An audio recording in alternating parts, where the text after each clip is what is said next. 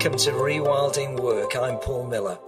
Rewilding Work captures stories and examples of how senior leaders and changemakers are transforming the world of work across their organisations, bringing a new natural intelligence into the workplace. Are you listening? I hope so, because today we are talking about the art and science of listening to your employees. And we're also going to flip the switch and chat a little bit about business travel post-pandemic. Why? Because our guest today is Kelly Flynn, Vice President, Strategic Communications at BCD Travel.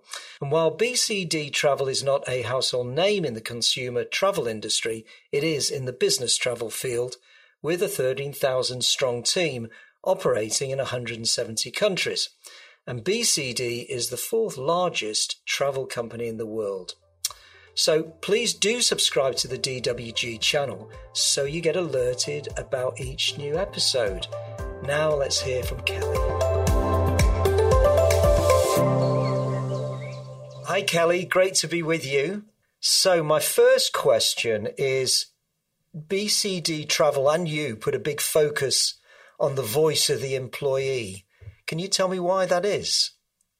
Yeah, I think, Paul, when you and I were first talking about the idea of doing this conversation, we were putting that in the context of the rewilding work that you've been doing. And it struck me that there is a parallel to be drawn to this idea of listening to the nature around us. I mean, as we look at a hurricane forming in the Gulf of Mexico, as we look at wildfires taking place across the Western U.S. and parts of Europe and Northern Africa, there is this sense that we need to listen to what our environment is telling us if we have the courage to listen. And I think if you consider the workplace as sort of that kind of an equivalent biosphere where everything needs to be functioning in harmony, then there are benefits, I think, to the company, speaking for myself, for my team, and for myself as an individual, to being sure we're listening to the employees. So for our company, it is for BCD, that voice is it's a gut check, right? It's an opportunity to validate the strategic decisions we've taken. For my team, I'm lucky enough to lead BCD's strategic communications team, which is tasked with driving knowledge and content and experiences that inform and connect and inspire our people. So when we are working, for example, with executive stakeholders on messaging key initiatives, I tell my team we always have to have the voice of the employee in our head, the one that is asking all the tough questions. Why is XYZ important? What's in it for me, et cetera, et cetera? Because that's really the only way to get to a final deliverable that, not to be crass and transactional, achieves the goal of most communications, which is getting people to do what you want them to do or getting them to feel what you want them to feel. And then on a personal level, I think the voice of the employee keeps me humble in the sense that I'm lucky enough to have spent almost all of my corporate career with BCD. And I think when you've been with a company for a certain amount of time, there's a risk to assuming that you already know the answers to a lot of questions. So I'm committed, and I ask my team to be committed to being ready to have our preconceptions challenged. I think that's so important. Yeah, and I think you put it really beautifully, and it's sort of, you've almost said it in an environmental kind of setting. And I'm going to ask you for a few examples of what this looks like in practice a bit later. But it feels to me like this has been a really neglected part of organizations. The idea that an organization would listen to its environment, tune into its environment, doesn't feel like it's been part of the culture of the world of work. Do you sense that this is something that's changing in the world of work, or and that because it's clearly a change you're wanting to bring in? Yeah, I think I would be inclined to gently challenge, certainly in the current workplace, the idea that employee listening may be neglected or undervalued. Certainly for our industry, the corporate travel industry, we've been marked by a really acute post-pandemic war for talent, but I think we're far from alone. So while companies may be at different levels of maturity in their ability to gather employee input, to analyze it, and to put that information to truly productive use, I think that in the quest to retain existing talent, to attract new talent, I don't think companies can afford not to listen to their environment. Oh, I was just thinking about the fact that years ago, I had a conversation with our global head of people and culture, which is BCD's term for what might be called human resources in other organizations. And he said something that has stuck with me ever since, which is that there is as much, if not more, value in being interested than in being interesting. Now, as a communicator, the idea of being uninteresting sort of makes me shrivel up and die inside. But I think what matters so much in this philosophy is the notion that you have to truly understand what makes your audience, your workforce tick, and you have to meet them where they live so that when you do try to engage them, you're really speaking their language. And this is not rocket science by any stretch of the imagination, but sometimes common sense doesn't quite get the attention it deserves. But it's sort of true in life generally, isn't it, really? I think of my own role as when I was the CEO of the Digital Workplace Group.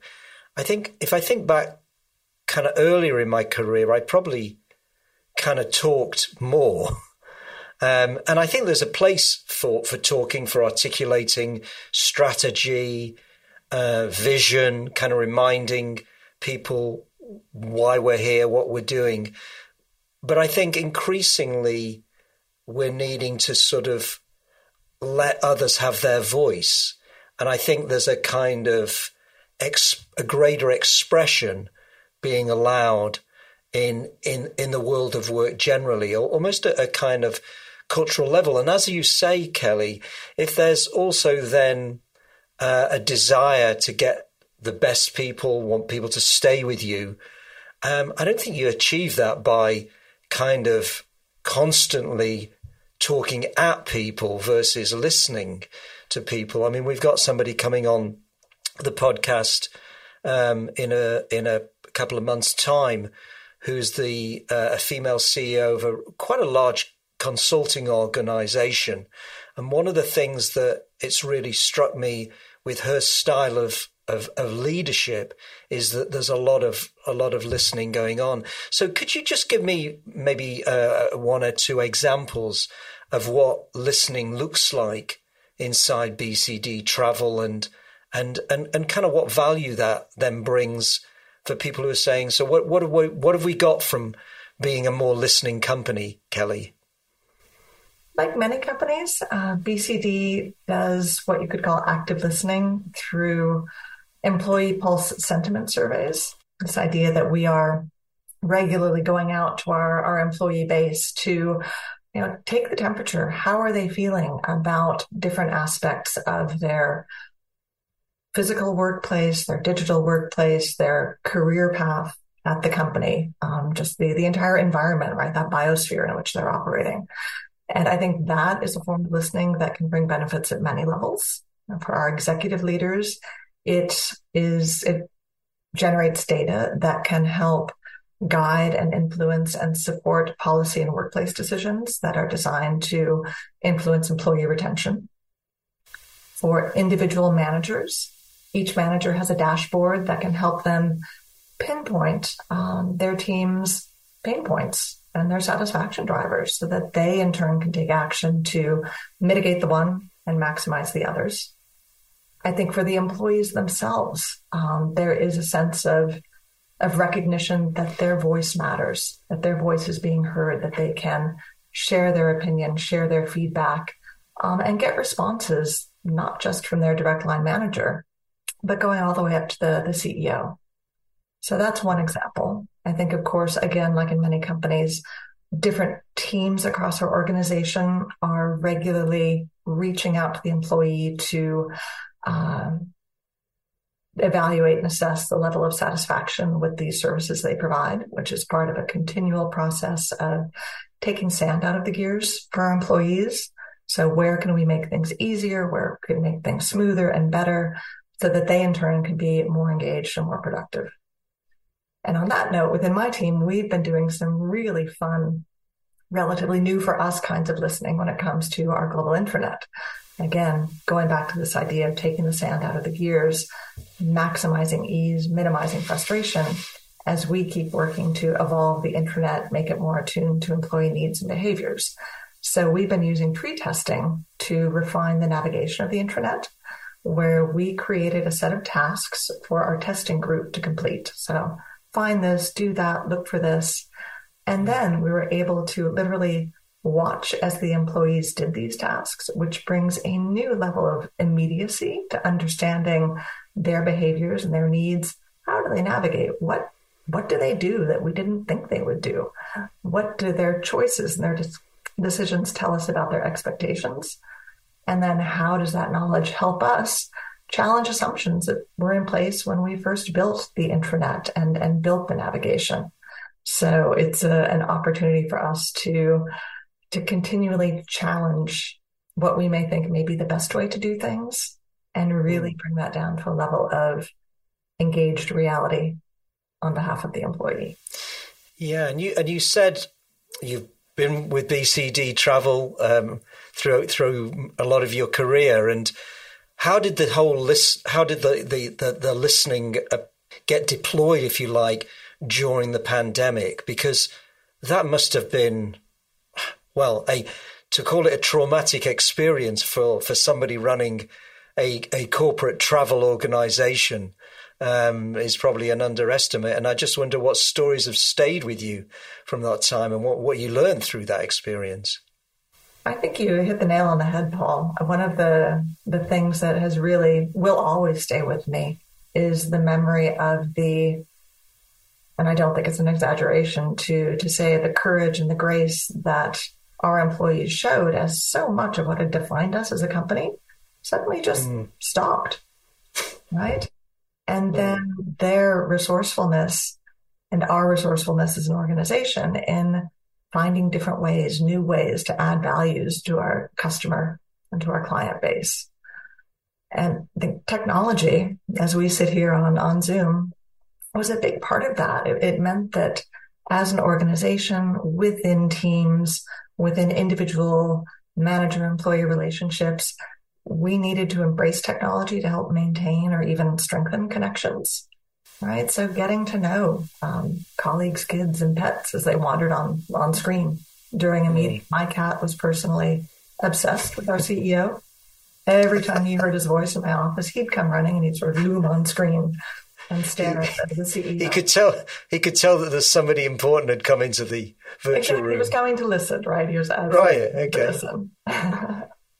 Yeah, sorry. Yeah. So, I mean, and that's kind of fascinating. And I mean, one of the stories that stayed with me was a financial services company early in the pandemic. And they had people in China and they were trying to, if you like, kind of keep telling people what to do while the pandemic was sort of taking off in China. And people were just breaking down on screen, really traumatized. And the organization, I always remember senior leader there telling me we just started to sit back and hear what people were saying, and it really changed. And I think it's changed the organization.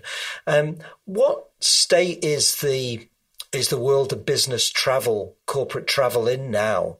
And how's BCD Travel as a company adapting to that? Because I think we can all collectively say that work has been fundamentally altered. There's a debate in which particular ways and how, but there's, as I understand it, less business travel happening. And how's BCD Travel dealing with that?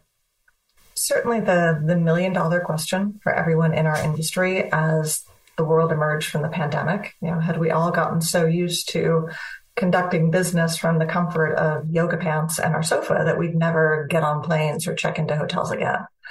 And I think the answer, which is clearly backed up by what we're seeing in our customer base, what we're seeing in the work that we're doing, is no. Going back a year ago, I think there was so much pent-up demand for travel that the industry as a whole was struggling to keep pace for a while. People recognize the value in face-to-face contact. You and I had the opportunity a couple of months ago to be face-to-face in a meeting room in London, and there is a really inestimable value to that companies and individuals recognize. I do think that there has been maybe not a shift, but a reinforcement, a long-term positive impact where we see our customers really keenly focused on traveler well-being and sustainability. So recognizing the stress that travel can cause to a person, to our planet, and using that to think really critically about where travel is necessary and where you might be able to achieve the goals that you have in traveling. Maybe there's another way to achieve them. But we're also seeing, I think, the emergence of a new category of travel, which is directly coming from the shift that you were talking about, as during the pandemic, companies either shrank their physical footprint or simply embraced remote working to the fullest. Maybe call it collaboration travel, which asks, where and how do we bring people together to achieve the kind of interaction, the kind of innovation opportunities, the kind of listening opportunities that arose perhaps more organically when we were in a primarily office-based culture. So it is really, companies are asking, how can we use travel to recreate some of what we might be missing now in this new normal? And I think what you're describing it feels to me like a more mature approach, a more intelligent approach to, let's call it business travel. I mean, one of the stories I remember from the 90s, with a large pharmaceutical company. And I remember there was an executive there who twice in 1 week went on Concorde from London to New York. And it to me, it sort of typifies the kind of craziness that was sort of acceptable. It was almost like, wow, you're that important. But now, we look back at that and it just seems kind of absurd. So there's this more intelligent, more thoughtful. I love the idea that you're thinking more sustainably, that you're thinking about the well-being. I know when I'm sort of looking at my own travel for next year, it's like, what's going to bring the best out of me, of the organization, and we're seeing definitely in our own clients, members, a lot more thought around the environmental impacts of travel, what's necessary. And it is in a way, getting back to where you started talking about the planet, it's a way of starting to integrate a more thoughtful way of approaching it. So before we end, Kelly, what haven't I asked you that you'd like to mention, or something else that's on your mind? Excellent question. I'm trying to listen. I know you're trying, and you're doing such a good job. It's very tempting to keep on going. I think that what I would like to maybe leave people with is the notion that, again, going back to where we started, as communicators, this is my native tribe, right? As communicators, the temptation to over-communicate and to talk and talk and talk can be overwhelming. And we have an enormous role to play in making sure that we are listening as individuals, that we're helping our teams listen, that we're helping our organization, the senior leaders that we work with, that we help them listen as well. But then to do something with what we've heard. I think there's nothing more frustrating to a person than feeling as if they've been talking at someone and that what they've said has not really registered. So I think we have an obligation within the communities in which we're operating to ensure that wherever possible, we can create positive action from what we've heard. Yeah, and what's coming from what you're saying, Kelly, to me is that when we think of either talking or listening, we're thinking of a direction, but actually really what is in between is the relationship. And actually the relationship and the communication in relationship is, and I think, we all know that in organizations where, or in any situation, any type of organization of any sort, it's the relationships that sort of define the culture, the quality of the relationships. Kelly, it's been wonderful to connect with you, to listen to you, and to talk with you, and to have this bit of relationship. Thank you very much, Paul. I thoroughly enjoyed it. Thank you so much for the invitation. Thank you.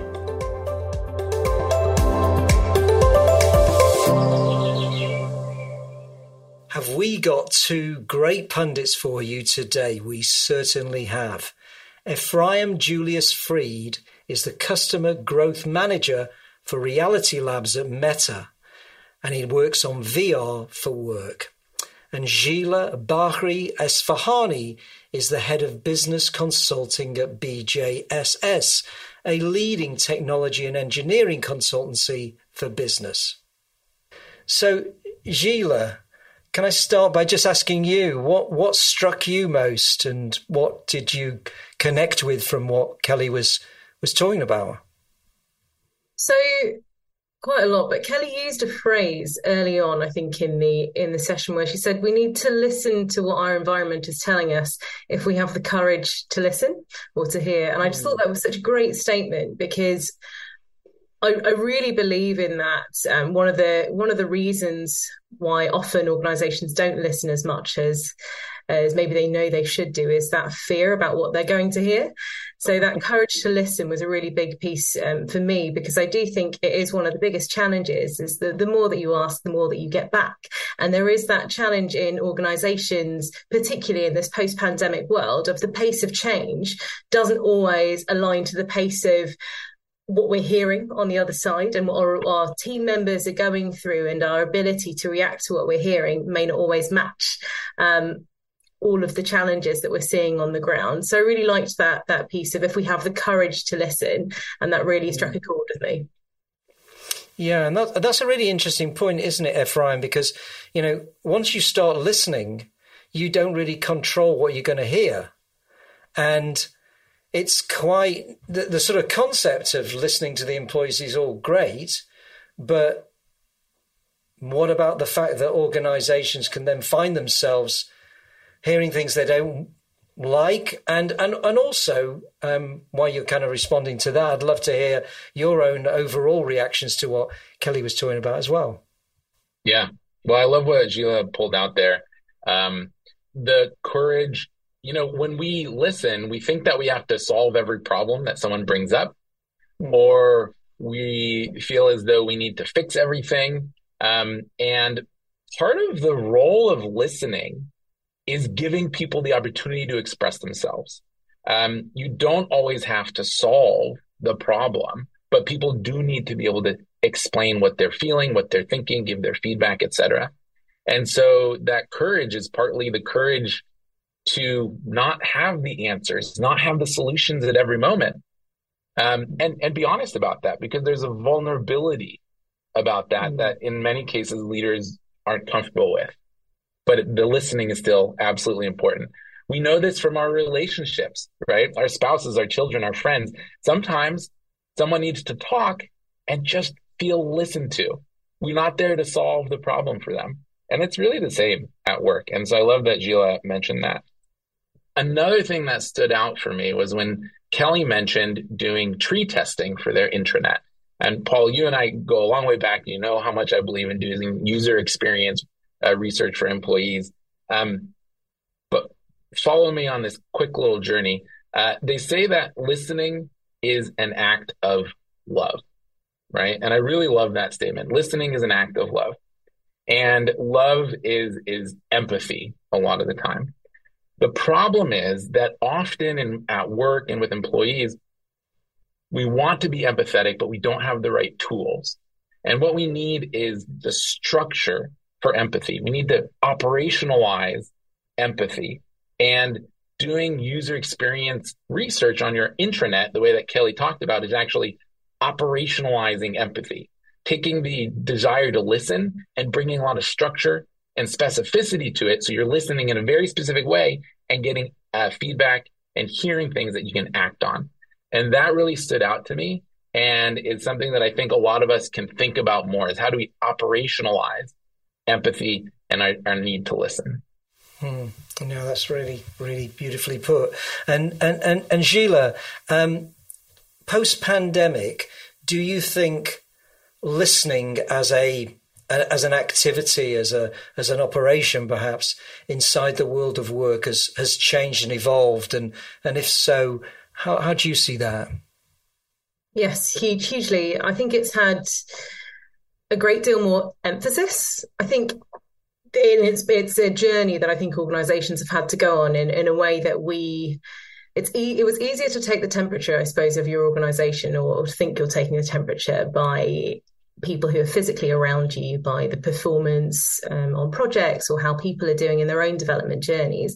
And I think the pandemic brought that distance to how we connected with the rest of the workforce, and we've been on a real journey on actually that connection, and how you gauge how people are doing, and how people are doing as a general statement has changed in the world of work. And so for me, it's got greater emphasis, listening post-pandemic, but also the breadth of what we're listening for has changed.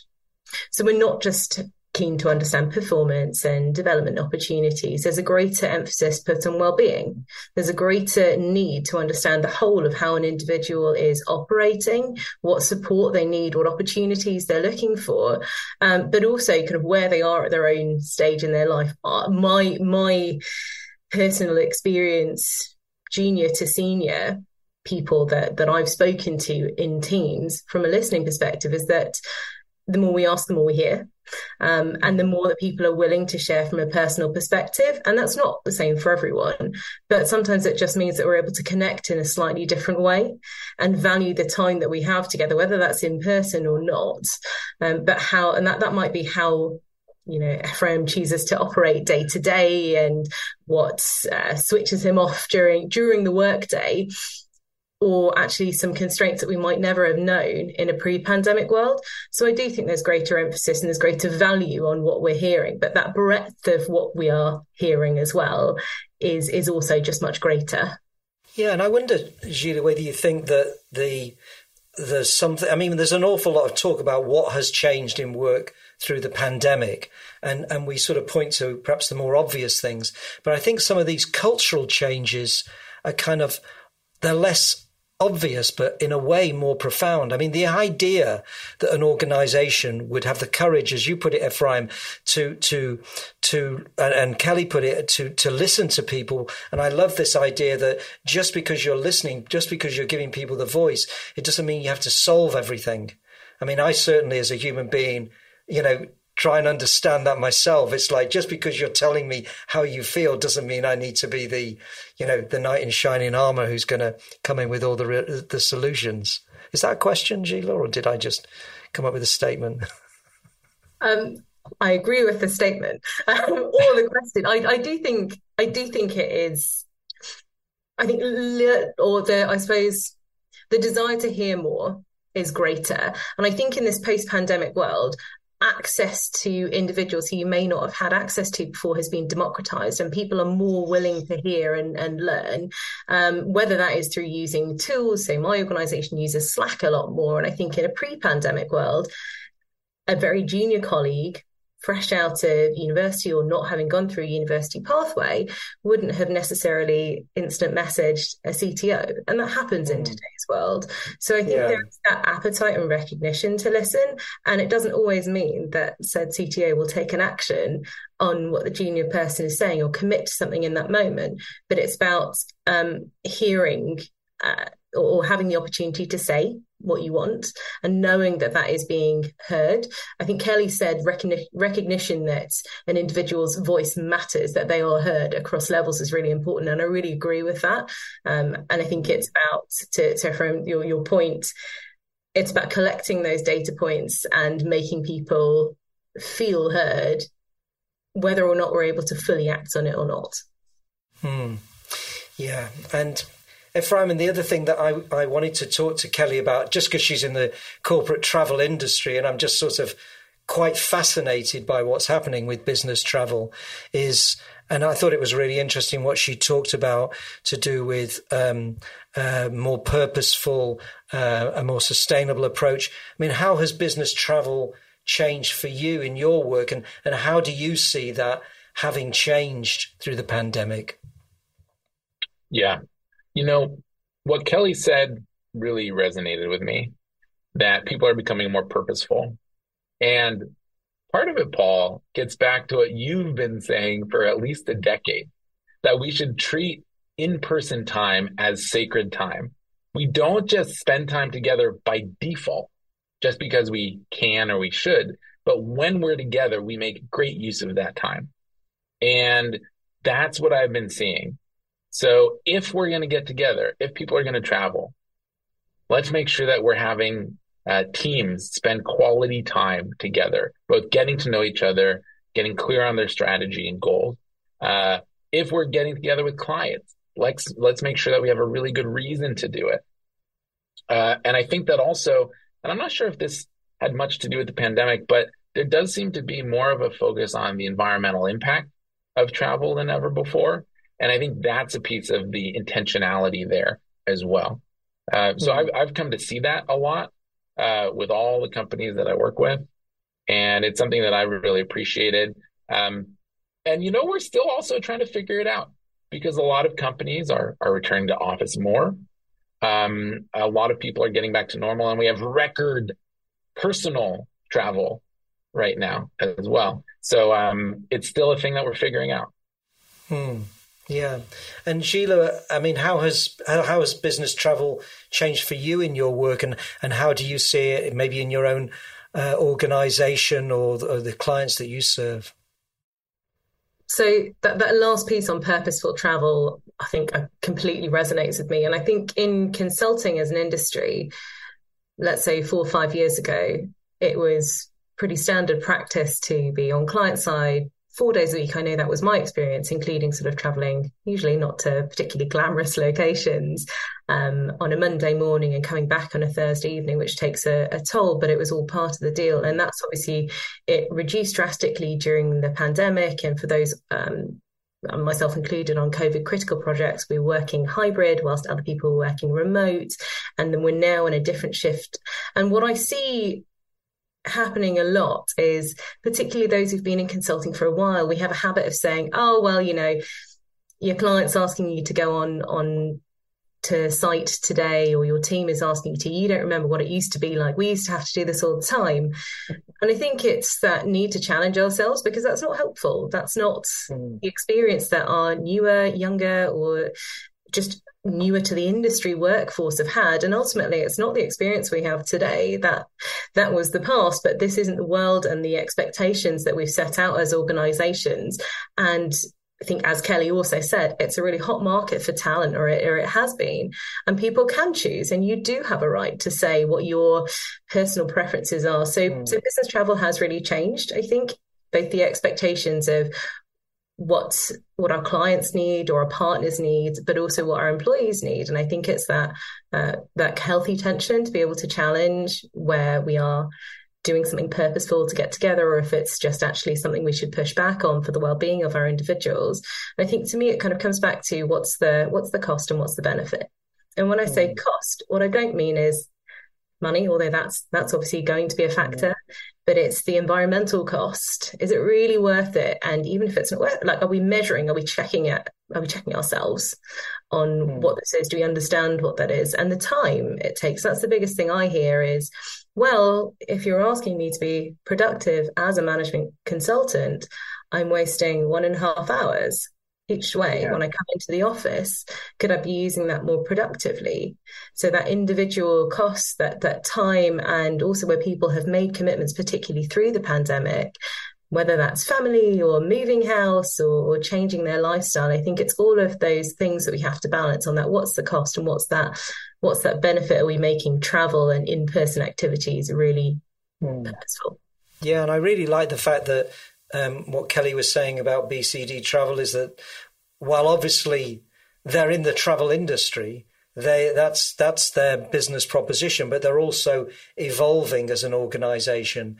And I really like the way that whole, if I can call it, sector is thinking in a more kind of agile, purposeful way. So any final reflections or any final comments, Ephraim?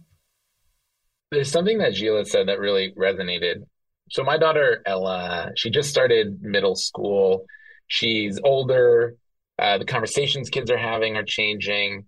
It's kind of a milestone moment, in the US for a kid to go to middle school.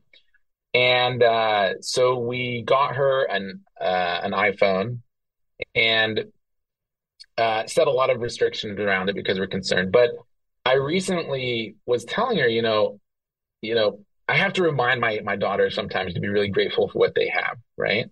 And I was telling Ella, do you know how old I was when I got my first smartphone, my first phone? Do you know how old she has? Her own Chromebook, her own iPad now, right? 3 devices of her own.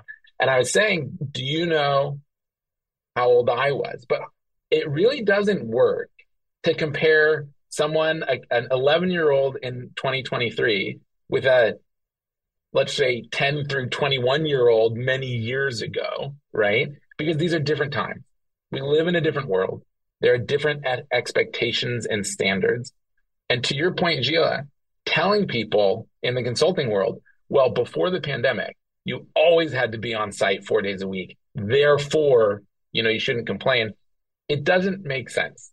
It is comparing apples to oranges. We can learn from the past, but it can be unhelpful to compare too much to the past. And so I think that kind of, it's a personal reminder for me that comparing my daughter's current day to my history isn't necessarily very helpful. But also it's a reminder to look at what have we learned, what has changed and why. And to your point, I think that the pandemic did humanize all of us. And we realized that the commute of an hour, hour and a half each way, each day, that was a lot of time for a person. They're not working. They're not with their family. They're not exercising. They're sitting on a train or in a car.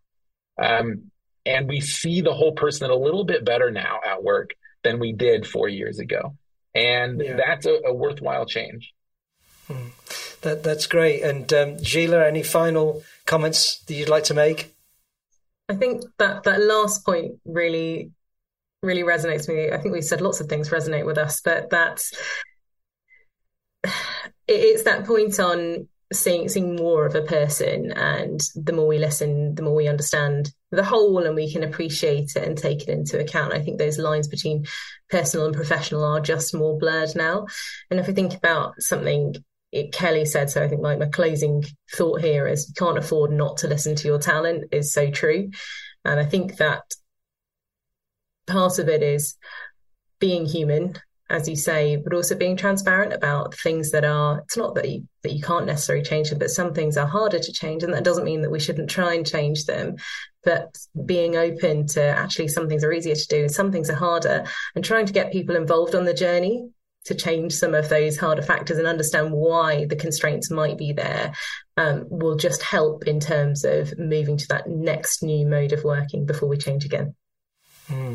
Yeah, and I think, if I look at some of the patterns through the episodes of Rewilding Work we've had this year, I think probably one of the key things I picked up is this more kind of subtle but really quite fundamental cultural change happening in work. And it feels very much like it's work in progress. And we can sort of see some of the aspects of it. And I think this listening, this courage, this humanizing, some of the practical considerations around travel are definitely part of it. But I think the story's still unfolding. And I know the technology that both of you are involved with in your day-to-day work is really key to enabling some of these changes to happen. So thank you so much, Ephraim. Thank you so much, Gila. It's been great to have you on Rewilding Work. Thanks so much, Paul. Absolute pleasure. Thank you. So here are my 3 seeds to plant based on the interview with Kelly and the great conversation with Gila and Ephraim. Seed number 1. Listening as a company doesn't mean you have to fix every concern or issue that people bring up. I think there's a natural human tendency to feel that if people are sharing concerns with you, that you've got to be the one to fix them. You don't have to. Listening in its own right has its value. Seed number 2. It takes courage to listen well, and it makes us all more humane, more human. So use the courage and listen well, and know that it's going to change you and other managers inside the organization. We become more human, we become more humane by listening, and it affects the culture of the organization. And seed number 3 is that business travel is becoming ever more purposeful. Finally, haven't we waited an awful long time for this? It's a pandemic effect that business travel as an activity, it's needed, but it needs to be thought through with intention, with more purpose, and with more respect for individuals. So when we do travel for business, we know why we're doing it. So please do subscribe to Rewilding Work and like right here so you get alerted to each new episode. And I look forward to seeing you next time.